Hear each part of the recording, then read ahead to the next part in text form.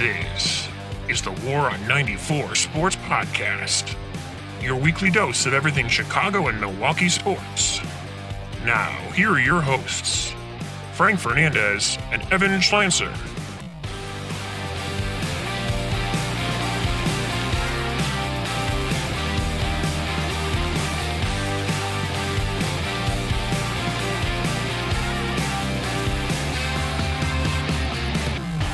What's up, everybody, and welcome back. Another episode of the War on 94 podcast is here. It's Frank with Evan, as always, here to talk everything Chicago and Milwaukee sports. Evan, I regret to ask you, but how are you feeling? I don't want to gloat. I don't want When to. did you get so humble all of a sudden? It's just... when you beat up on your little brother for the 20th time, what the hell else are you supposed to do? Ha, very funny. Oh, God. I was saying before we started recording, I was hoping our schedules would not line up this week. Yeah. And we would have to send out a tweet saying we regret to inform you that we were not able to put an episode out, but we will be back on Sunday for our pregame show. Yeah, but here we are. Wish. And I'm going to have to talk about this Bears-Packers. Well, and I think that's exactly why I don't want to gloat. Because it's not like this was a good Bears team that we beat, that like it was like a battle where Rodgers did, it was a battle and Rodgers did show out in the end, but like it's not like nothing is fun or impressive coming from the Bears right now. And that's why this sucks, is that like you've made me in some sick and twisted way start to semi care about this Bears team, and nothing's fun about it. Nothing at all. But we're jumping ahead of ourselves here. I will never understand your brain. That's all I will say about that. But let's start as we always do. Before we get into this Bears Packers game, we will talk about the best thing we saw this week. And how about you start us off?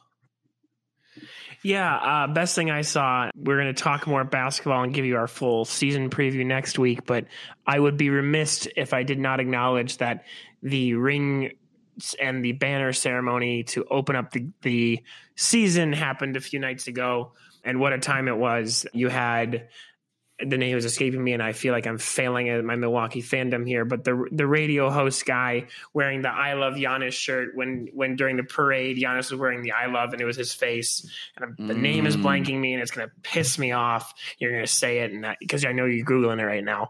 But it just was such a fun party all around. The ring looks beautiful. The banner looks beautiful. Giannis was like on the verge of crying. Him and his brother were partying it up. Bobby Portis had the picture of the year, like just like looking at his ring, like all wide eyed and like total Bobby face. It was just, I mean, and the team went out and destroyed, albeit a Kyrie-less Nets, but the Nets anyways, and regardless, picked right off where they left off. Kevin Durant, Giannis might have developed a jump shot, like and actually a good one. That's not like not the one that made me want to rip my hair out every third time he attempted it in the postseason last year. Yeah. I mean, you couldn't ask for a better night to unveil that, and it just I wish I was back there. It was an incredible night to watch on TV and take in, though. Yeah. The Bucks radio announcer you're thinking of is Ted Davies. And I think that's the one I found online, actually, at least when I looked it up. You're correct, but it might have been actually the Bucks PA in the stadium announcer. Okay. But I think the Bucks, we'll get into it. Like we said, we're going to do our full basketball preview roundup, all that next week. But I think the Bucks are better than they were last year, and I think they showcased that on Tuesday. What an awesome way to start the season, kicking the hell out of the Nets, and Giannis is only 26 years old, already a first ballot Hall of Famer, and is only getting better from here, and it's terrifying. Literally only getting better. Terrifying is the right word, because that jump shot that he just pulled up and it was effortless. I mean, it was honestly, I don't know. My jaw dropped. My jaw literally dropped. Yeah, it was incredible to watch. He's spectacular, but that's nothing new. My best thing we saw all week, let's stick with the theme of champions. Let's stick with the theme of basketball, banners, rings, all of that. Chicago has a new champion. The best team in the city Good plays call. plays at Wintrust Arena, and they are the Chicago Sky. Big shout out to the Chicago Sky winning their first ever WNBA title. Won it last Sunday in Chicago in front of a sold out arena with a bevy of celebrities and Bulls players and everyone who's who of Chicago names front row to watch a team led by Chicago's own Candace Parker bring home a championship to a city that has that has long supported this team, a team that has had its ups and downs.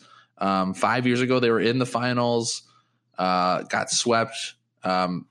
Two players that were still left from that team, Allie Quigley and Courtney Vandersloot, have grown, have become even better than they were back then, and they learned from their mistakes. They came in as a 6 seed and finish as WNBA, champions. Really awesome to see, and really cool because the WNBA had its highest viewership of a finals in like 5 years. Just super awesome. People were really supporting it. It was great games, very exciting. They set a record for biggest margin of victory in game 3. And then in closing out with game 4, they had to actually make a double-digit comeback. And Candace Parker had a huge 3 to tie the game. Kalia Copper came through, WNBA Finals, MVP. Just really all around great to see, especially in a time where Chicago sports are kind of in this like weird, like the White Sox just got eliminated. The Bears are the Bears, the Cubs, I try not to talk about them. Yeah, the Bulls are making their way back, but to see a team come out and win a championship in front of the home fans in Chicago, really awesome. And, just a huge kudos to the Chicago Sky. Only up from here. Really awesome. Sky's the limit, if I may say so myself. Good one. One. The women's game, anytime it gets shout out, soccer, basketball, it just feels like a really fun time, especially when, you see the commercial, it's an Adidas commercial, I believe, with all the Adidas greats getting together and talking about Candace's story.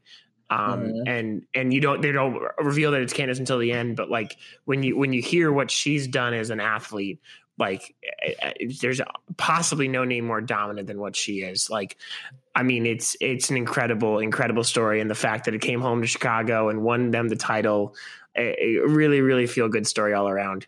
Yeah. Wow. Bunch of championship winners. The name I was thinking of is Jim Paschke. And like I said, I wanted to punch myself as soon as Paschke. He's the TV announcer. He's for Valley Forge, Wisconsin. But it's a 3-picture shirt. Oh, I'm showing you now. Giannis is at their parade wearing a I Heart Jim, and it was when they honored him for his 35th anniversary last year. So he was re-wearing it on the championship night, and then the Jim is Jim's face. And then so Jim had one remade, and it says I Heart, and it's Giannis's face, and he was announcing all the members as they came onto their floor to receive their ring. And him and Giannis shared a big hug and had a little moment. And, Giannis pointed at the shirt and laughed, and Jim was very proud of it. And the camera got a good shot of it. It was just really fun. But yeah, really cool. I can't wait for that. The Sky, I feel like the Sky one is going to be just as raucous. Like I just can't. Yeah, it's an awesome story. That team, big fan of everything they're doing, and Candace Parker coming home, doing exactly what she said she wanted to do in the first season she's back. So awesome to have her on our side. Lots of fun, obviously, but let's get into the not so fun. And that is what happened on Sunday. Yeah. Okay. All right. All of a sudden now we want to talk about how fun it was. All of a sudden. But Sunday. It's fun. I just don't want to gloat about it for forever. Sunday, Bears, Packers. Yeah, just started out pretty hot for the Bears, but ended up falling, as is tradition, 24-10 to the Packers in a game that was kind of brutal to watch at points in several different facets. But yeah, just Bears couldn't put it together. Started out hot. First drive, went 10 plays, 80 yards. scored on a Khalil Herbert touchdown. Justin Fields made some great throws. And that's where I want to start is the Khalil Herbert debut as a starter and just showing out. 19 rushes, 97 yards, a touchdown, had another one taken away on a phantom holding penalty. And yeah, I mean, this kid looks legit, and we might have a three-headed monster in our midst. The combination of Montgomery, Damian Williams, and Herbert, if we can have all three of those guys incorporated into our game plan once they're all healthy and, able to play, that could be game changing, especially for the development of Fields as he kind of slowly gets more incorporated with the NFL game, the speed, everything. To have those three guys to kind of lean on, that's massive. And we've seen how well the run game has done this season for the Bears. They've outran their passing game in every game so far. I think this game was not the case, but it was still our best performer on the day was our running back. Yeah. Oh yeah. No, Herbert was part of why that first drive looked so menacing. And I think that was that 80-yard drive you aforementioned was also sandwiched in between two Packers 4-and-outs. It really was not a good start for Packers fans. And I wanted to call back. I don't want to toot my own horn, especially when it's calling for the ending of somebody's job. But I think this really truly spells the end for Tariq Cohen. I mean, he's been out. Right. There's been no sign of him returning to practice yet. And you've had guys coming off the street that are in the mold of him, or not off the street. He drafted Herbert, but Darrell was a free agent pickup, and have done exactly what he's done. And it's a really, really productive position and almost compliment to the offense that they can find that type and make it uber productive. Like Herbert was fun to watch in this game. And, I mean, you can even take Darrell out of the mix. I don't know what his contract situation is. Damian, thank you. I'm confusing his former Kansas City brethren who's still there. Damian Williams, I feel like he's on a short-term deal. Let me look here. But you can take him out of the mix, and you have even Herbert and Montgomery. And that alone is enough to really get you excited. I mean, totally. It's the incredibly productive run game. And as you said, going forward for Fields development, which I think this game proved that's, and if we didn't all know already, that's the main focus of the season and nothing really else is going to happen from this Bears season, is that's huge. Like, to have an outlet like that, to just rely on in the screen game, get the pressure off you, pass rush wise, because you can get a explosive run out of them at any time, just big time. Yeah, I mean, and especially because Williams obviously has been doing well so far. He's about to be 30 years old, but then you have Montgomery 24 and Herbert 23. I mean, if you can hold on to those guys for the foreseeable future, and then have your 22-year-old quarterback under center, that's a good little foundation you've got in that backfield. And especially a guy like Justin Fields who can use his legs. We saw it on Sunday, who can use his legs when necessary and when designed for it. So to have that kind of rushing attack is very exciting for the Bears offense. And it's really the only part of the offense that I was excited about on Sunday. Yeah. And Damian is a free agent after this year. It's only a 1-year deal that he signed. So you could be looking at that's your two options in the backfield next year. And you draft another or bring in another random guy for the 3. And you're set. I think Damian was solely brought in, or not solely brought in because free agency happens before the draft, but was brought in as to cover for Tariq. But then they also wanted to draft a controllable Tariq type, and they found that in Herbert, and Herbert looks the part. Herbert was a 6th rounder. Yeah. Oh yeah. I mean, you can find a running back anywhere. That's what that proves. Yeah. If Ryan Pace has been good at one thing, it's finding late round offensive talent. That's the only thing he's really been good at. But let's talk about, this is what else are we going to talk about when we talk about the Bears these days? It's Justin Fields. A little more development on Sunday. They kind of took they kind of let him play a little bit more. Let him take some more shots. Like I said, first drive, excellent. ability to lead the Bears down the field. He had 3 plays in a row that I really liked. He had a really nice 11-yard pass to Mooney, hit him on the sideline in stride. Then he had a 20-yard pass to Robinson, and then the next play threw a 30-yard pass down to Marquise Goodwin. He got a pass interference call at the 1-yard line, set up the touchdown. Khalil Herbert. That 3 plays in a row was really great to see. He seemed like he was in rhythm. He had the tempo going. He seemed in control at certain points. Obviously, he's still developing. He holds the ball for too long. He sort of doesn't really look past his second read most of the time. But I mean, those are things that are, he's still learning. He's still getting used to that first team offense. Like, the speed of the game is obviously a big factor in that, but he's showing signs of positive play. And a thing that Matt Nagy was saying is that coachable moments, things that you can work out in practice, not things that are hankering him, are going to cause long-term issues. He's going to work things out and he's going to get more comfortable, and he has too much talent to not be successful, I think, in my opinion. Whether that's here or somewhere else, he has too much talent to not be successful. And he has all the intangibles of a modern day NFL quarterback. We saw him several times, see plays down the field. People are covered. He breaks out, avoids rush, picks up a first down with his legs. He has that ability. And also he was aggressive.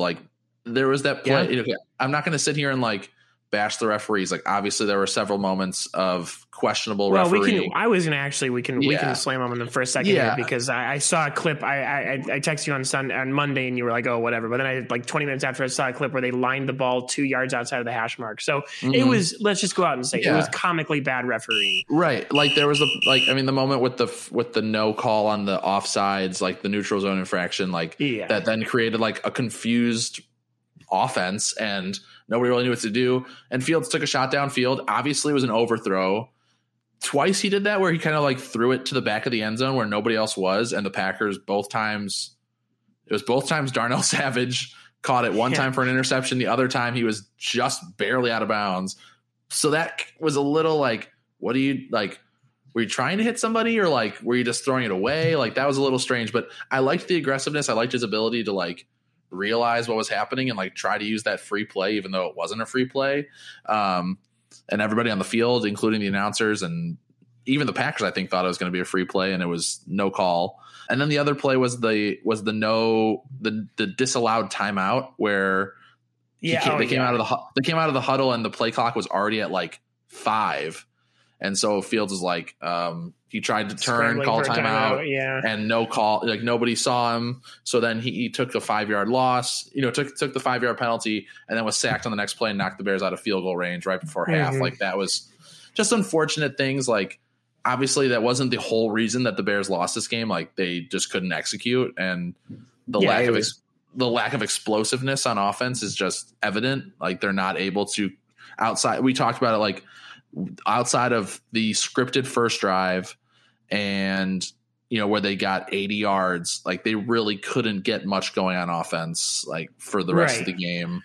And that is just, he's being held. It's just, he's being held back by this offense, by the play calling, by, we have the talent to produce, but it's just the way we're going about it is just not. It's not helping anybody, and it's not helping development. It's not helping, whatever. So it's just a little unfortunate that we have to we were so excited for this first season of Justin Fields, and we have to watch him on an inept offense, a team that cannot get the ball down the field really. He's shown the moments, and he's shown fun sparks of, oh wow, that's something he's got there. But when you break it down on paper, a few stats I want to point out here, and this is mostly to the lack of the offense. His PFF grade current so far this season is 56.0. That ranks 42nd among quarterbacks. His QBR is 23.2. That ranks 31st among quarterbacks, and his QB rating separate stat than QBR, is 67.4. That ranks 41st. And then you go look at EPA, efficiency. We've talked about EPA and we've talked about CPOE on this podcast before. He ranks dead last in both metrics, only narrowly beat out by Zach Wilson. So, and I don't think that's his fault. He has a lot of room to grow, and he's showing when the offense is designed for him to execute and designed to his strengths, like every first drive we've seen, and a little bit of the flashes when in the game when Nagy finally turned over the play calling to Laser. Mm-hmm. We've seen positive drives and we've seen signs, but we've said it before and we said it again, and I had a feeling we were going to be saying it again when we started the season. I'm sick of this team with Nagy. There's just no excuse to have him coaching this team beyond this year. Oh yeah, no. And I know it hurts a potential rookie's development to bring in a new coach, a new system, and all that stuff. But it's happened before. Baker's a guy I look to because I cheer for him a lot. And, questions still surrounding him, but last year showed he was able to buy into a new system, and he survived like 3 systems in 4 years. Or 4 in 3 years. I don't even remember. I'm getting all confused now, but yeah. You can't have the excuse of stability, because the stability you're getting is nothing fun. It's the stability that's brought this organization mediocrity for the past 5 seasons. Right. And it's just, I had a podcast last year. I remember it coming back. I'm sick and tired of Matt Nagy. 1 year later, here we are. I'm sick and tired of Matt Nagy. I've been sick and tired of him since 2019, man. I mean, after his first season, obviously they, NFC North champions, exciting, one of the top ranked offenses, good things came from it. But I mean, since then, it's brutal to watch. They're averaging 16 points a game this season.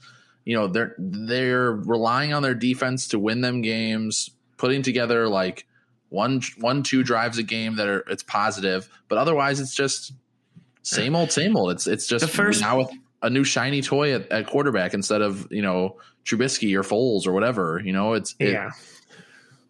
polished a turd, still a turd. The first drive of every game is normally very successful, and it can be in a lot of offensive systems. You talk about scripting in the NFL. A lot of teams come into the game knowing the first 15 to 20 plays they're going to run, and when Nagy knows those plays, they execute to damn near perfection, and it's fun to watch. That's that's the drive we're talking about, the 80-yard drive, and the defense performing, and it looked like, hey, the Bears are going to compete in this game.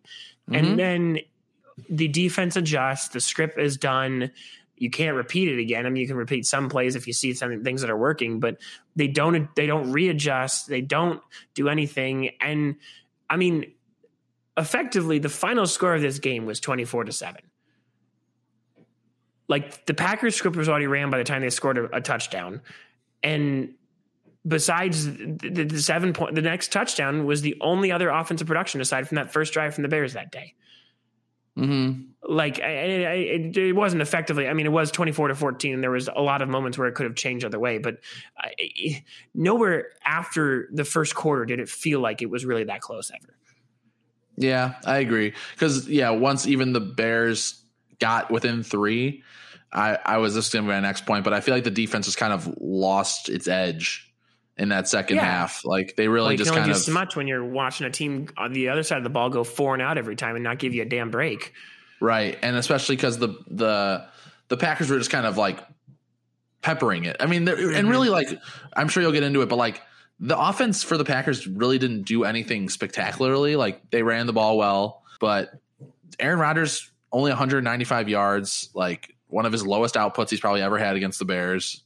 And they just made plays where they needed to. That's what good teams do, though. When they're not firing on all cylinders, they make the plays, the necessary. They get the first downs. They get the ball down the field.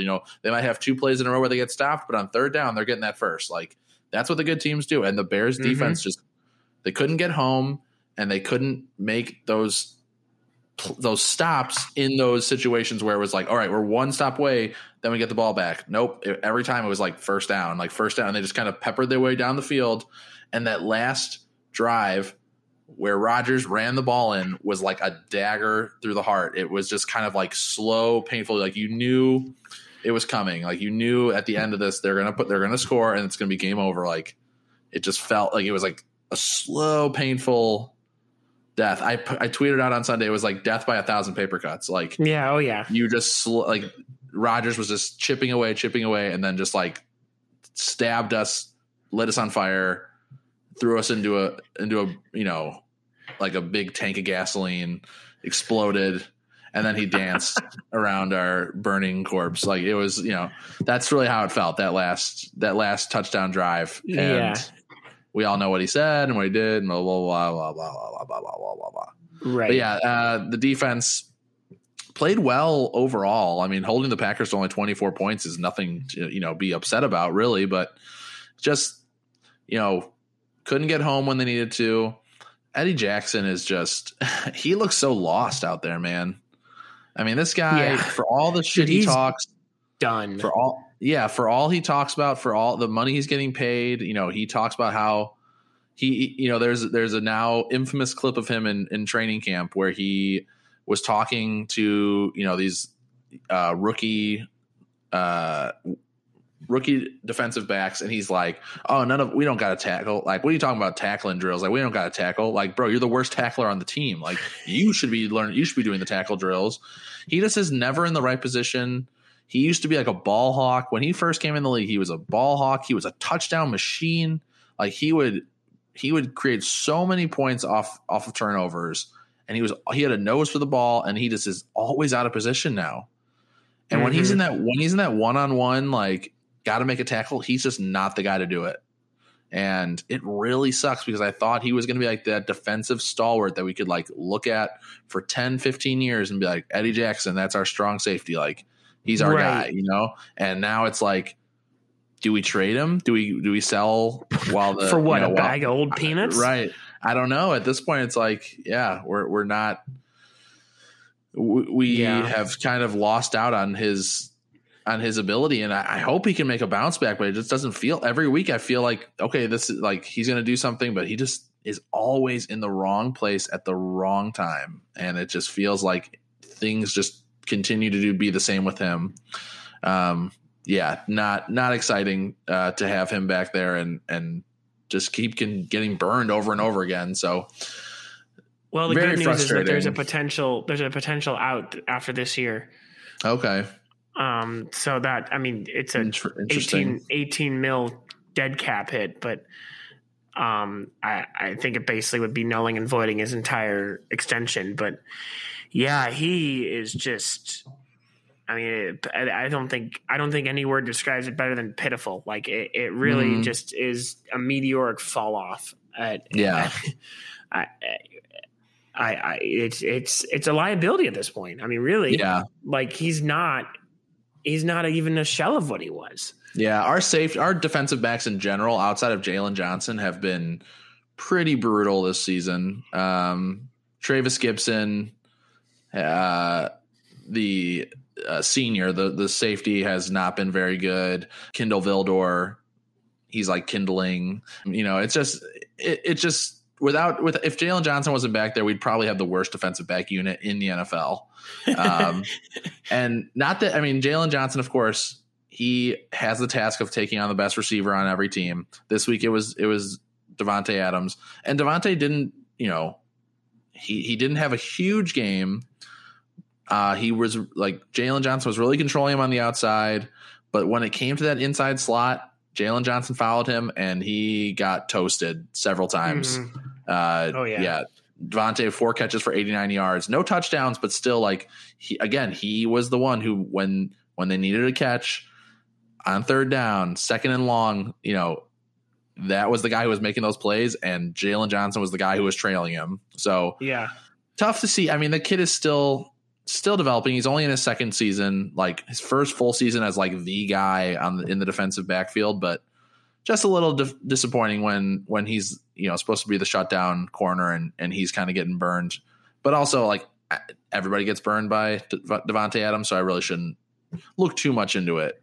Yeah, I would say. I mean, all in all, like I think actually that's more of a compliment to him than anything. Yeah, you're gonna allow some catches from Devontae. He's not going to be shut out of a box score. I don't think I've ever seen that from him until you go back to his, pre-breakout.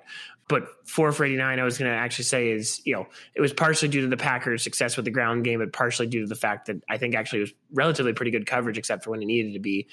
4 for 89 is from a receiver like Devontae, who put up 200 last week, nothing to spit upon as a defensive back. So it's all relative. I think my general reaction to the defense is I would say, on the live, I threw out overperforming, and I don't know if that's necessarily like totally true. They certainly seem to be productive in categories where it matters. The pass rush is nothing to be frowned upon. They have their moments when they can stop the run sometimes. But I think what you pointed out is if you can hold up against the rush, the secondary is easily exploitable, and that's where maybe we haven't seen the extent of that testiness yet, from an opposing team is, besides the Rams game to open up the season, I think they've been kind of able to get away with that. And we'll see what happens this week because they're about to play maybe the best wide receiver room in the NFL. I say trio. Who's Jalen Johnson going to guard? Yeah. I don't even pick your poison. I mean, right. Because whoever he's not going to guard, he's going to score a touchdown. Between Godwin, Brown, Evans, you have those three guys you got to worry about. And then you have, of course, Gronk, who I'm sure will be tagged by Roquan Smith. But man, it just feels like this is going to be a real, a test for a big test for this backfield, just to see how do they face against adversity, and when they're faced against a guy like Tom Brady with this trio of great receivers who could all be number ones in their own right. Do they back down, or do they come up and make big plays? We'll get into that more on Sunday in the pregame show, but let's talk more about the team that won this game. Packers. Yeah, Packers time. I want to start on the defensive side of the ball. I'm going to save the main talking point for last. But defensively, I mean, this unit continues to impress me, which is a complete coin flip from what we were just mentioning. But the defensive line, Kenny Clark is playing, ridiculous. 2 sacks, both in the final drive to kind of really, the final Bears drive to kind of really, really put the foot on the throat. Dean Lowry was playing well. You get rotation from Kiki and Lancaster coming in and pressuring when they need to. The defensive line held its own. The outside linebackers, Preston Smith went down with injury. That was kind of the most worrisome storyline. But for what was needed, Gary had a QB hit, not a sack, but was flying around. And even Jonathan Garvin, who stepped in for Smith, got his own sack. So, and weirdly enough, those position groups played so well that, I'm going to shout him out anyways, because I think he was still pretty highly graded by PFF, but Devondre Campbell didn't need to do a whole lot. Like the linebacker group as a whole, which has been having to do a lot of work the past few weeks, didn't really contribute much, and they didn't need it really to happen. Campbell had 6 tackles and played well in coverage, but that was just pretty much it. And then the secondary,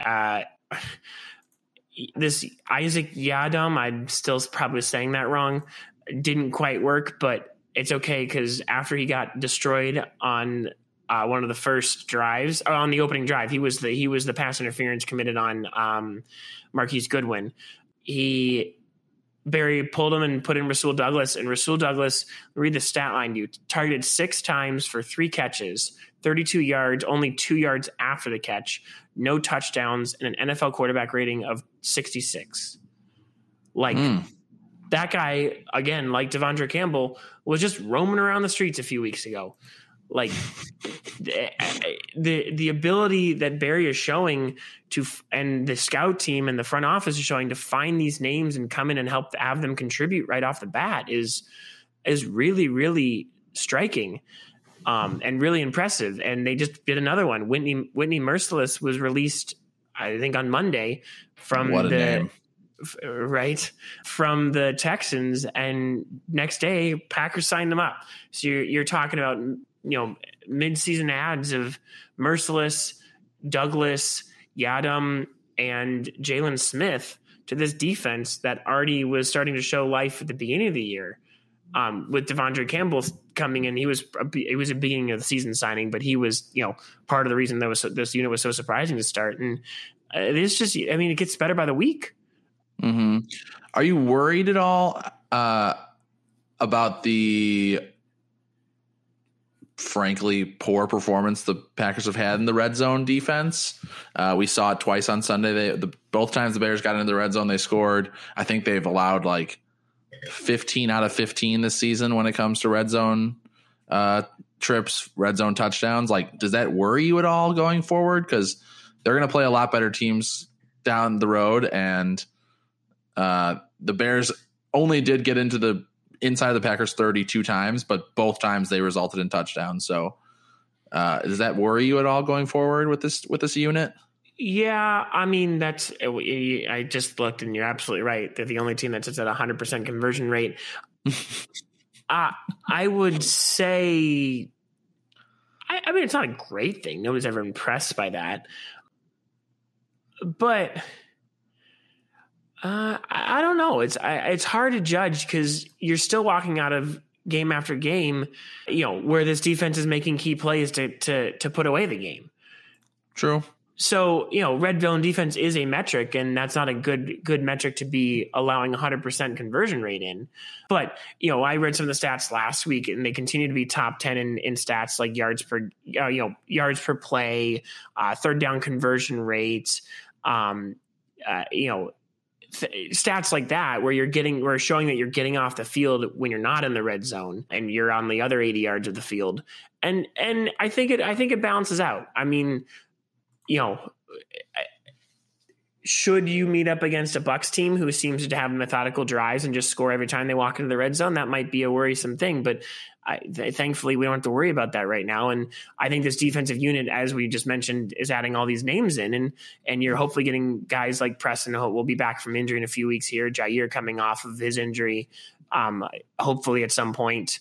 You're missing Z already, but you continue to add names back into the mix here, and this defense is still under a first-year coordinator, continues to grow and strengthen and understand the system more and more every week.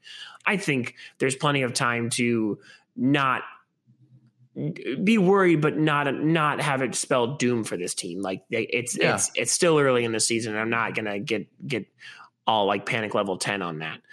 Sure. So yeah, and this has been a team that has shown that they can rise to the occasion, especially with all the injuries. This is a defense that is more than depleted, as you talked about, all the people that they're missing, and acquired even more injury on Sunday. Darnell Savage got a concussion. Kenny Clark was slow to get up on a play early in the game. So, but they've been able to kind of slide people in there, still playing well, still top 10 in, I think, rush and pass defense. So ability to sort of mold and shape with the injuries they've experienced has been very, very good for you to see. I'm not going to say it was good in general, but good for you to see. No, it's definitely good. And you said this team, it's something to work on. It's a facet that they certainly need to improve in. Dead last in red zone defense is not anything to be proud about, but the defense has shown enough complimentary that I still feel overall more confident in this unit than I have in years past. Let's flip over to the offensive side of the ball. You mentioned the Devontae's line. So we'll start there. He had 5 targets the entire game. And that's partially due to some probably good coverage from Jalen Johnson, but it's also partially due to Aaron Jones and A.J. Dillon combining for 135 yards and a rushing touchdown. And Jones also contributing through the pass game. This just was a ground and pound game plan. They felt like they had all the control at the line of scrimmage, and at least as far as the run game was concerned, once they got kind of into their groove in the second and third quarters, they just leaned on it. And it paid off. And you have we talked about a two-headed backfield in Chicago. Green Bay's got one too. These two backs are a handful for any team to deal with. And Dillon finally, he's starting to show some consistency here. 2-3 weeks now of solid production from him. And it's not anything that like he'll punch in for a TD here and there. He's mostly going to finish with 10 carries for 50, 60 yards. But like that alone, like you're talking about like a 5-ish yard per carry pace there. And he was the entire final drive of the game. I just, the ability to switch paces and have Aaron Jones, who's as shifty and hard to tackle as he is, and then AJ Dillon just come in and just pound the ball just straight up the middle down your throat. And then again, he's shown flash in the passing game. Like it's poetry in motion. And the offensive line, which has been dominant, is soon to get David Bakhtiari back. He joined the team practicing this week. He's not off of the PUP list yet, but he's designated to at some point, and he will return before I think it's this is the first week he was eligible to return, and he's looking like he's progressing towards that. So you're getting your one of your most impactful players back and with the team again, and that's nothing to ever frown about. Mm-hmm. Yeah, that's huge when you get a guy like that back on your offensive line. And yeah, I mean, AJ Dillon has really stepped into that role, that hole that Jamal Williams left, and he's really stepped up, especially for a guy who really did not get a ton of run last year when it came to the running back position as a rookie, and now in his second year getting more touches and obviously showing out when he does have that opportunity. Yeah, he had his arrival against Tennessee last year on that snowy, second to last week of the season game. But it didn't really immediately pick off right from the beginning at the start of this year, but it's back. AJ Dillon is what they drafted him to be and what they thought he would be. And you're more to your point. Again, the late round running backs. Jones was like a 5th round pick. Jamal Williams, who you mentioned, left last year, was a 4th round pick, and Dillon was 3rd or maybe a 2nd. No, DeGuara was the 2nd. I don't know. Yeah, I would say he's at least 3rd or 4th. It just goes to show, never draft a running back in the 1st round, like point blank period. Saquon Barkley, who? Yeah. But yeah, no. And then saving the best for last. I still own you. And I don't even want to really dwell on that. The moment was funny enough in itself. No, I mean, it will live on in rivalry lore for years to come. And the banter back and forth is perfect. I mean, I feel like people were, on the Bears side were reactionary, and not to the point where they should be. Obviously that's not fun to sit and watch your rival's great quarterback who's dominated for 20 years remind you verbally that he does that. Yeah. But like, you also had we were talking about before we were recording, like the picture of like 40 Bears fans in that corner just giving him the bird, and what he mentioned, like it's the beauty of it all. I mean, and it's like, we can't argue. We can't be like, no, you don't. Like, yeah, he does. Like, he's owned us pretty much his entire career. Like, yeah, he's I've seen some 22-5 against the Bears all time. Yeah. He owns us. We haven't beat them. We beat them 3 times in a decade. Like, it is what it is. Obviously it sucks, and I don't want to hear that. I don't want him to be saying that. But also if it was any other quarterback against any other team, I would think it was hilarious. Like, if that was Rodgers to like Detroit fans or Minnesota fans, like, I would think it's hysterical. Or like Tom Brady to Falcons fans, whatever. I would think it was great. But the fact that it was Aaron Rodgers doing that stupid discount double check shit again, BJ Raji back in my face, feels like it was in the same exact spot of the end zone and everything. Like, and just like I was saying, that last drive, it was like you knew it was coming. It was like they slowly inserting the knife, and then it was like jam. Like, I own you, bitch. Like, no, it was beautiful. And we also wanted to mention did you see Brady congratulating Aaron Rodgers for becoming a Bears shareholder? No, I did not see that. Fuck you, Tom Brady. What down is it, bitch? Like,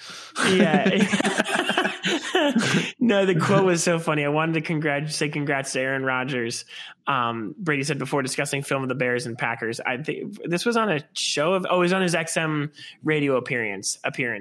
And he goes, obviously I know he's a great quarterback, but I guess he's now a shareholder of the Bears. I saw a clip of him really enthusiastically telling the crowd how happy he is to own Soldier Field. And that's really great stuff. He owns the Bucs now, part owner of Soldier Field. So he's got a great career beyond football.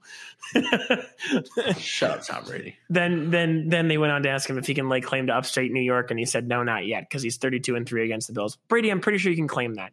Whoa. Yeah. I would say that's pretty fair to say that. But then he said he was a little clearer when asked about New York City, considering he's 30-8 against the Jets. And he said, oh no, I'll just take the color green. I don't need the Jets. I'll just own the color green. I think that's a bit better. I think his best trash talk comes like off the field, like in little interview. Like he's just gotten so funny in that, and that's especially since after joining the Bucs, like he kind of like ditched the Patriot way and he's just on his own right now. I think it's hilarious. Yeah. But anyways, we're digressing here. We're not a Tom Brady fandom podcast. We're an Aaron Rodgers fandom podcast. Not. At least half of us are. Definitely not that. So I more want to focus on comments afterwards. Rodgers doesn't need to have his play dissected. As you mentioned, the drive was perfect. You know, the celebration was perfect. But the two biggest things, and I mentioned this a few weeks ago in the podcast, and I saw an article about it, and I'm going to keep saying it. It is really, really starting to feel like the tide is turning from that postseason, the offseason narrative. You know, 8 months ago, give or take, we sat and watched him at the post-game press conference saying a lot of futures are up in the air, including my own. Then we had the entire draft, an offseason saga. We don't need to go in all the details, but it really looked like at some point that he was going to retire or maybe get traded or blah, blah, blah.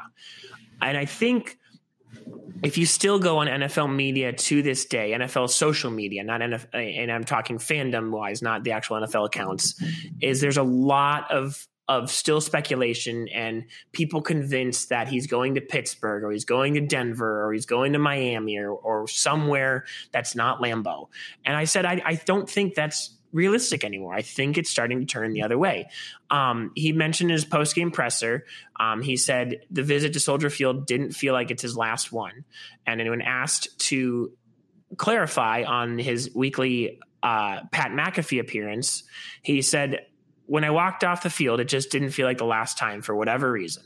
And now this is a man of mystique and vague and all those bullcrap. He's Hollywood and whatever he wants to do. But that seems like pretty concrete wording that like he's changed his tune, and at least in my mind, or he's considering not leaving. Not leaving is certainly a strong option. And follows that up with a quote that I definitely has not made the national media rounds as much as that quote has. But he was asked on Wednesday in his media appearance, he was asked,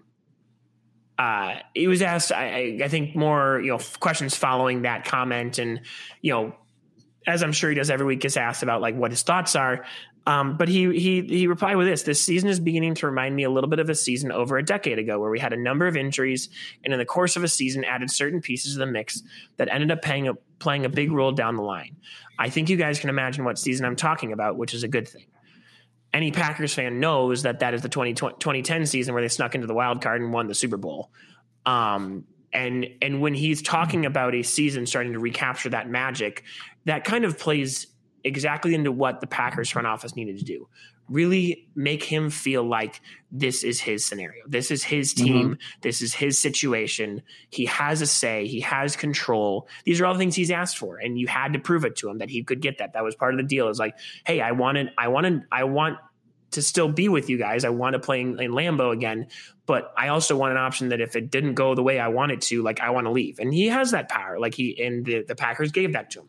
I think the Packers still control much of the contract scenario, but he's got a year taken off. The contract can be voided pretty easily.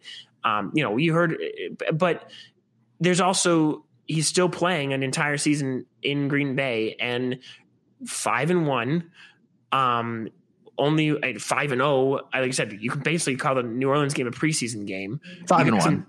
Well, right. The record 5-1. officially holds 5-1, but 5 straight wins. How about that? Is that a better way to frame it? 5 straight wins. Sure. Yeah. That's literally what it is.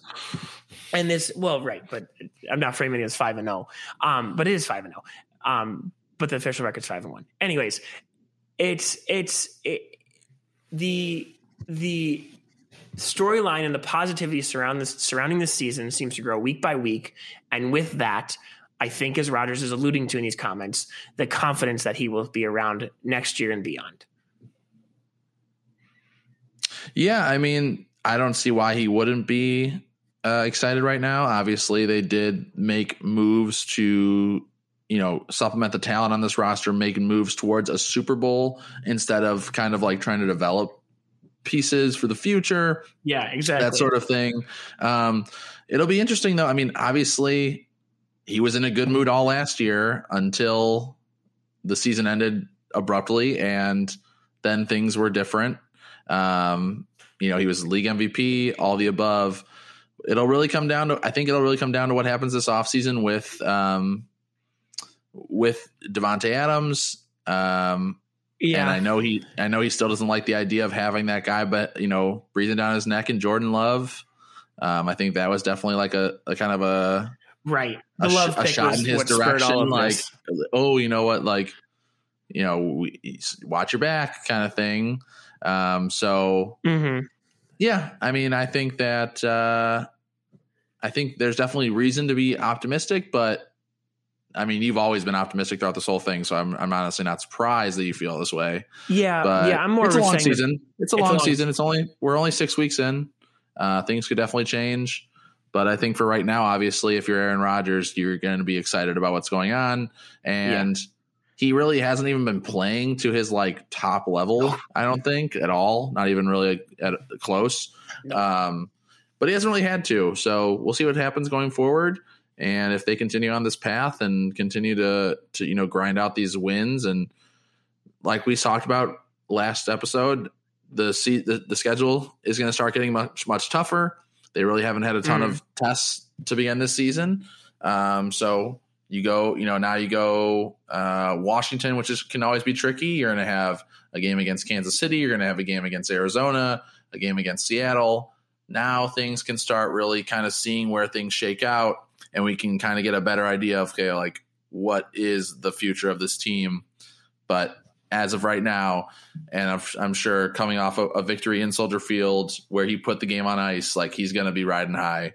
Yeah. But yeah, I mean, still a lot of things to figure out.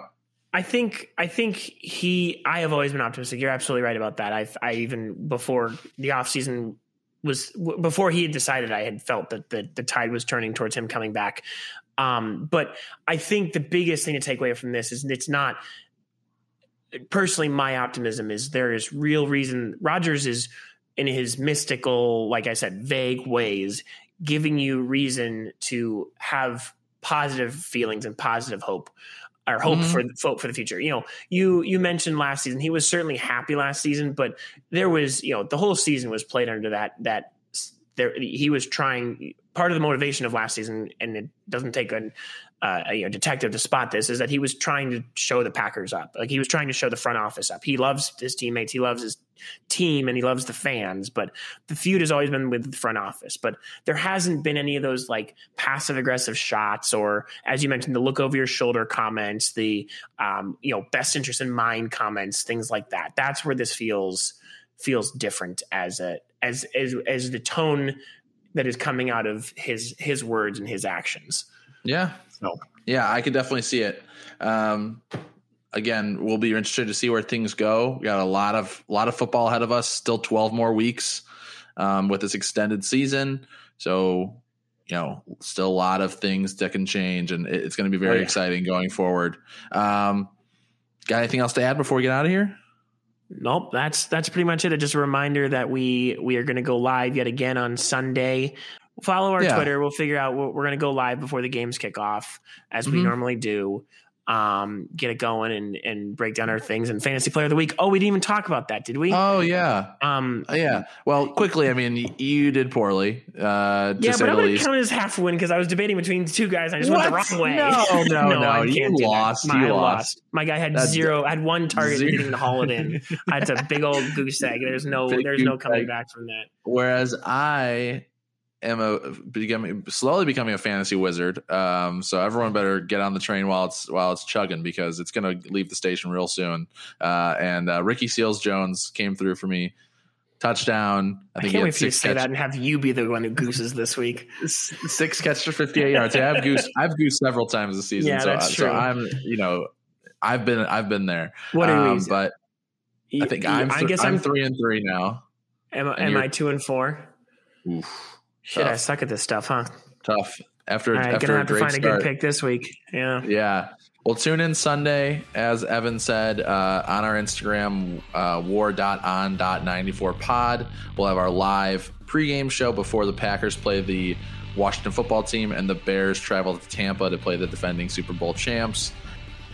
But if we have nothing else to add, as always, thanks everybody for listening. We are the War on 94 podcast. You can find all of our info in the bio.